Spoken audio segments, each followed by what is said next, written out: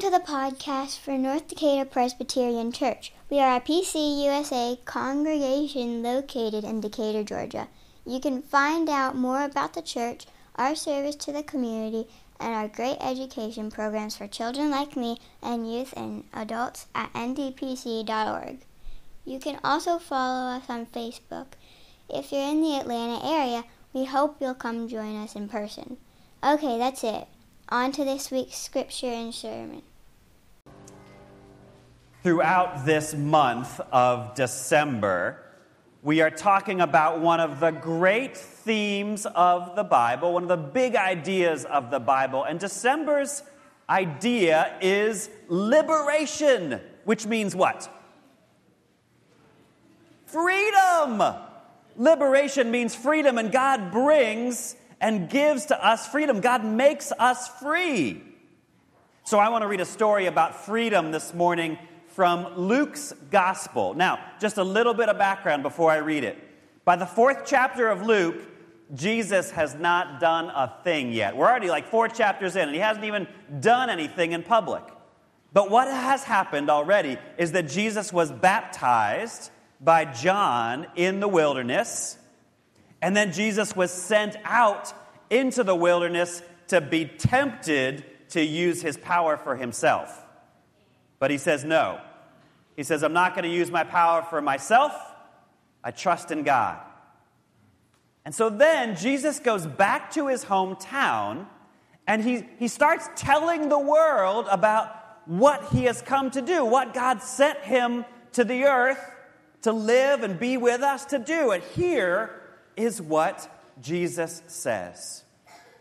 When he came to Nazareth, where Jesus had been raised up, he went to the synagogue on the Sabbath day, as was his custom. He stood up to read, and the scroll of the prophet Isaiah, right? We've heard about Isaiah. The scroll of the prophet Isaiah was handed to Jesus. Jesus unrolled the scroll and found the place where Isaiah said this: "The Spirit of the Lord is upon me, because God has anointed me to bring good news to those who are poor. God has sent me to proclaim release to the captives, recovery of sight to those who are blind, to let those who are oppressed go free. I have come to proclaim the year of the Lord's favor." And then Jesus rolled up the scroll. He gave it back to the attendant in the synagogue, and he sat down. And the eyes of everyone in the synagogue were fixed on Jesus. And then he said to them, Today this scripture has been fulfilled in your hearing." The word of God for the people of God. Thanks be to God. Well, Jesus shows up at the synagogue in Nazareth, and he reads this text from the prophet Isaiah. Of all the things that Jesus might have said on that day when he was declaring his intentions, of all the things he might have read from the prophet Isaiah, some of which we've heard over the last couple of weeks, he could have talked about comfort. He could have talked about redemptive suffering. Why read this passage? Today I want to explore what Jesus says about liberation when he speaks at the synagogue in Nazareth, and ask what it meant then, and also ask what it means today for those of us who follow after Jesus. The first thing we should say is this: the gospel of Jesus Christ is good news if you are materially poor. God sends Jesus to be with us to ameliorate material poverty. All of us here today, every single one of us, has a slightly different relationship to poverty. Some of you who are here today, I know, have experienced poverty. You have lived inside of it. You have been hungry, or you've been without a place to live. You've not known how to pay the next set of bills. Others of us who are here today know poverty because our lives have touched the lives of people who are poor. They are our family members, they are our neighbors, they are some of our friends here at church. But every one of us, no matter our relationship, understands, I think, that poverty is a brutal thing. People who are poor, the statistics suggest, die 10 to 15 years before people who are not. People who are poor experience stress on extraordinarily high levels. This kind of stress we now know because of our research into the brain. We know this kind of stress alters the way that the brain functions for one's entire life. People who are poor experience worse nutrition. They have more difficulty giving birth to healthy babies, more emotional illnesses. Children who grow up poor receive less and worse educations. They are less likely to have clean water or heat and air conditioning. Poverty is a ruthless kind of beast. Now, we in the United States have kind of an antiquated way of defining official poverty. We basically take the cost of a subsistence diet and we multiply it times 3. According to that definition, which is roughly $25,000 a year for a family of 4 people. According to that definition, 1 out of every 6 of our neighbors are poor.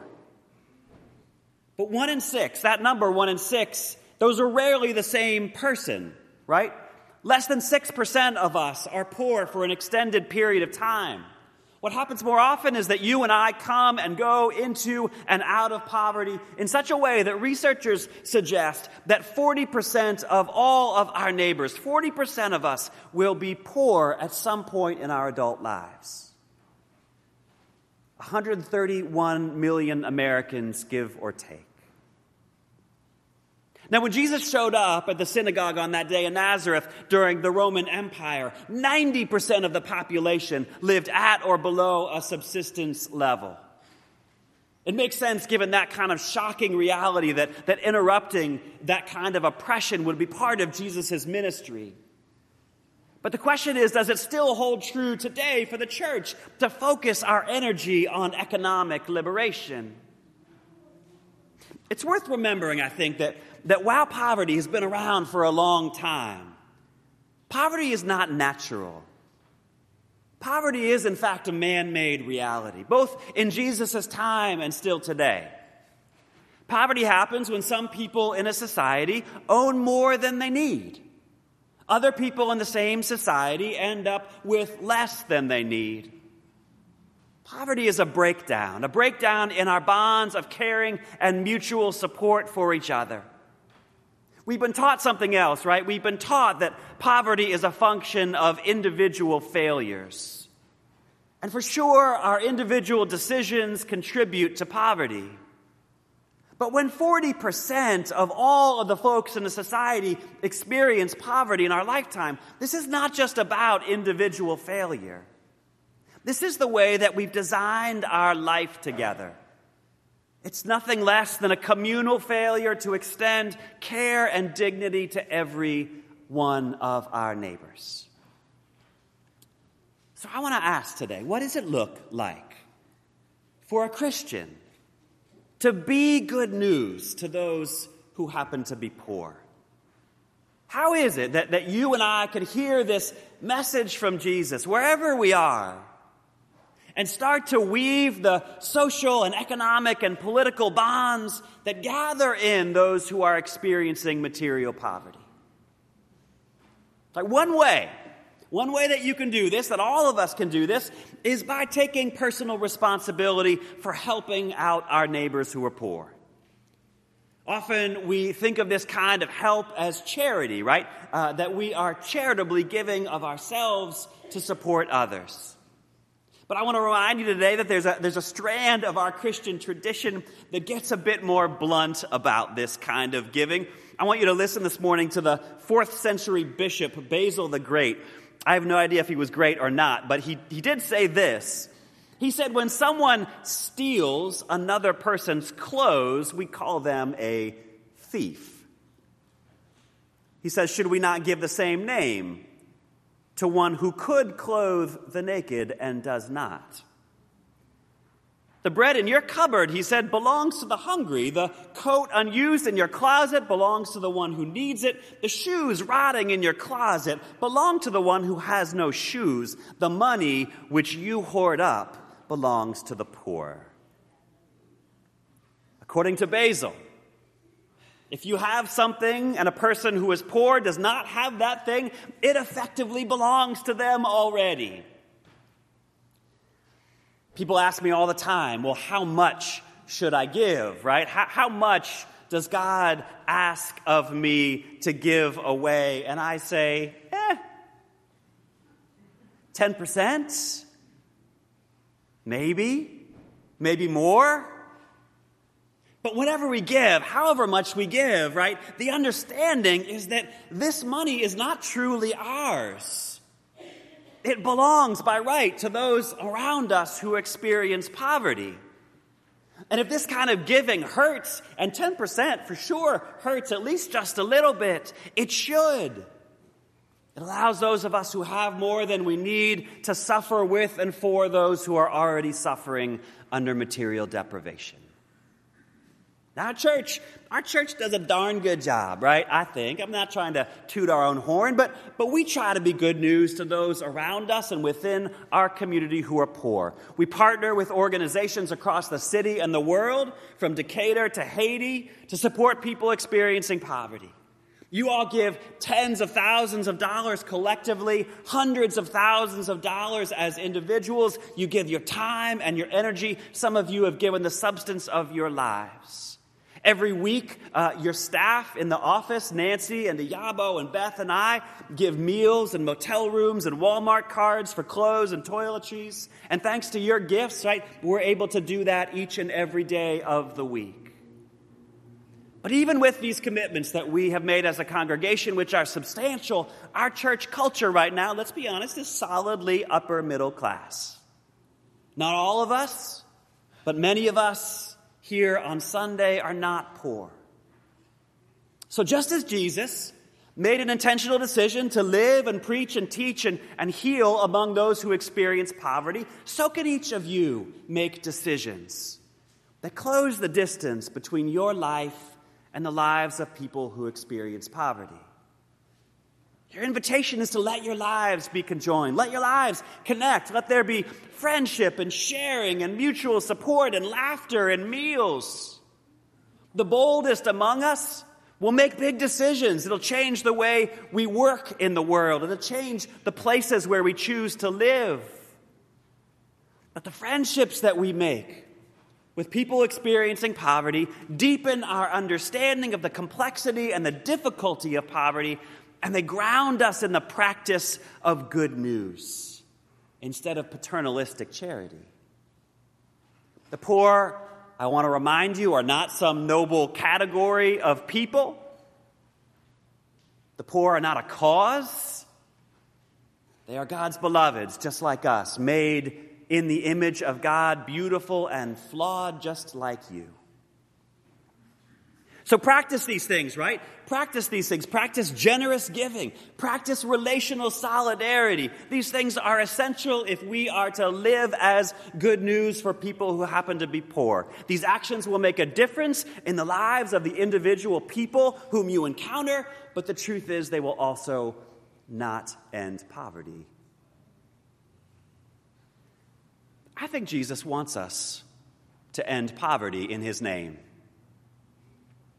Beth and I have a good friend with whom we went to seminary, whose name is Liz Theoharis. And Liz has spent much of her life walking alongside people who are experiencing poverty, thinking and talking with them about how poverty might come to an end. Together with a man named William Barber, Liz has resurrected the last great work of the Reverend Dr. Martin Luther King, a national poor people's campaign. Liz is inviting Americans, and especially inviting Christians, to make the end of poverty a fundamental commitment of our lives. This requires us to engage politics, doesn't it? This requires that we engage our national and state and local politicians. People who are poor have the least political power in our culture, What that means is that our economic policies and our social policies get made by and they favor people who are rich. But politics is a place where our dreams for our communities can be enacted. And ending poverty, if that is in fact our dream, requires our political engagement. And we've come a long way since the time of Jesus. We are closer to ending poverty now than perhaps we have ever been. We've experimented with a lot of things, and in fact, we really do know what works. Jobs, right? Not just any job, but good jobs that provide living wages and financial security. Ways that we can lower the costs of essential goods like housing and transportation, medical care and child care. These are essentials that the market cannot and will not provide to people who are poor. How do we bring those costs down? Most of you are familiar, and some of you are participating in our ongoing national conversation about medical care right now. People are talking about universal health care coverage. And there's a lot of fear about the cost of that kind of coverage. But we as Christians are also asked to hold that cost against the cost of the unnecessary suffering of our neighbors who have no health coverage. We have the money. We have the means to end material poverty. The question is, do we want to? Do you have the will? Our friend Liz believes that Jesus, when he showed up at the synagogue in Nazareth, was announcing his intention to end the unnecessary suffering that we inflict upon each other through man-made poverty. I believe her. Not every Christian does, right? Not every Christian agrees with Liz. They will point to passages like, the poor will always be with you, something that Jesus does, in fact, say. And they will say that Jesus had no intention of ending poverty, that his message was about the salvation of our souls, that ours is a spiritual liberation from sin, not a material liberation. Dr. Theo Harris, she also has a PhD in New Testament and has spent more time studying Jesus' teachings about poverty than anyone else. She is quick to point out that when Jesus says the poor will always be with you, he's quoting Deuteronomy 15. And if you go back today and read that passage, you'll find it's the text in the Hebrew Scriptures that most clearly defines our obligation to care for the material needs of our neighbors who are poor. Deuteronomy 15 even commands debt forgiveness, what Jesus here in Isaiah, quoting Isaiah, refers to as the year of the Lord's favor.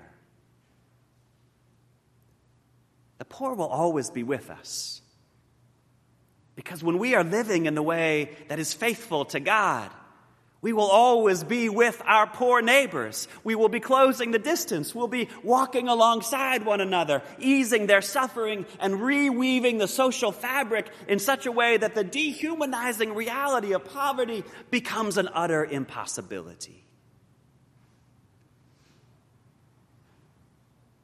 I know. It sounds like I'm saying that Jesus came with some radical economic agenda.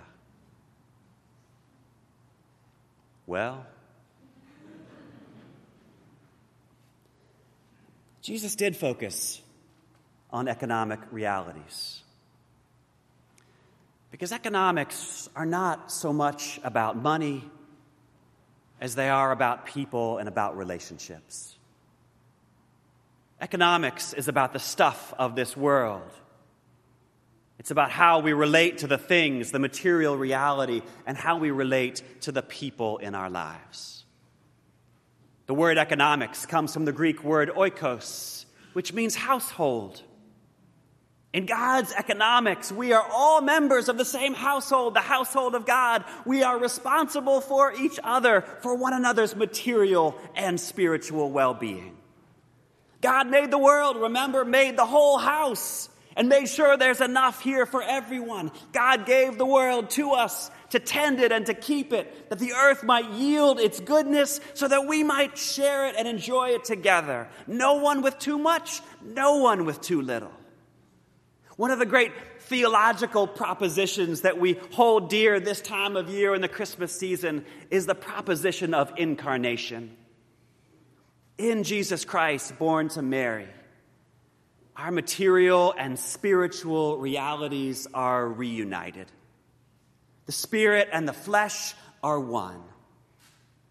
So if material poverty defaces the world that God made, if poverty defaces the image of God that is inscribed on every human face, if poverty harms the relationships that we have with one another, Jesus comes to make it right. He stands up. He opens the scroll and he says, "The Spirit of the Lord God is upon me. God has anointed me to bring good news to the poor." And liberation from material poverty is, in fact, good news for those who are poor, but make no mistake. By restoring our relationships to God's creation and restoring our relationships to every one of our neighbors, the end of poverty is no less a liberation for the wealthy too.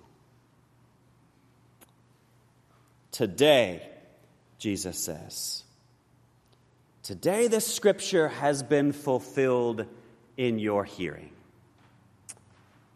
Oh, may it be so in your lives, in our life, today and forever.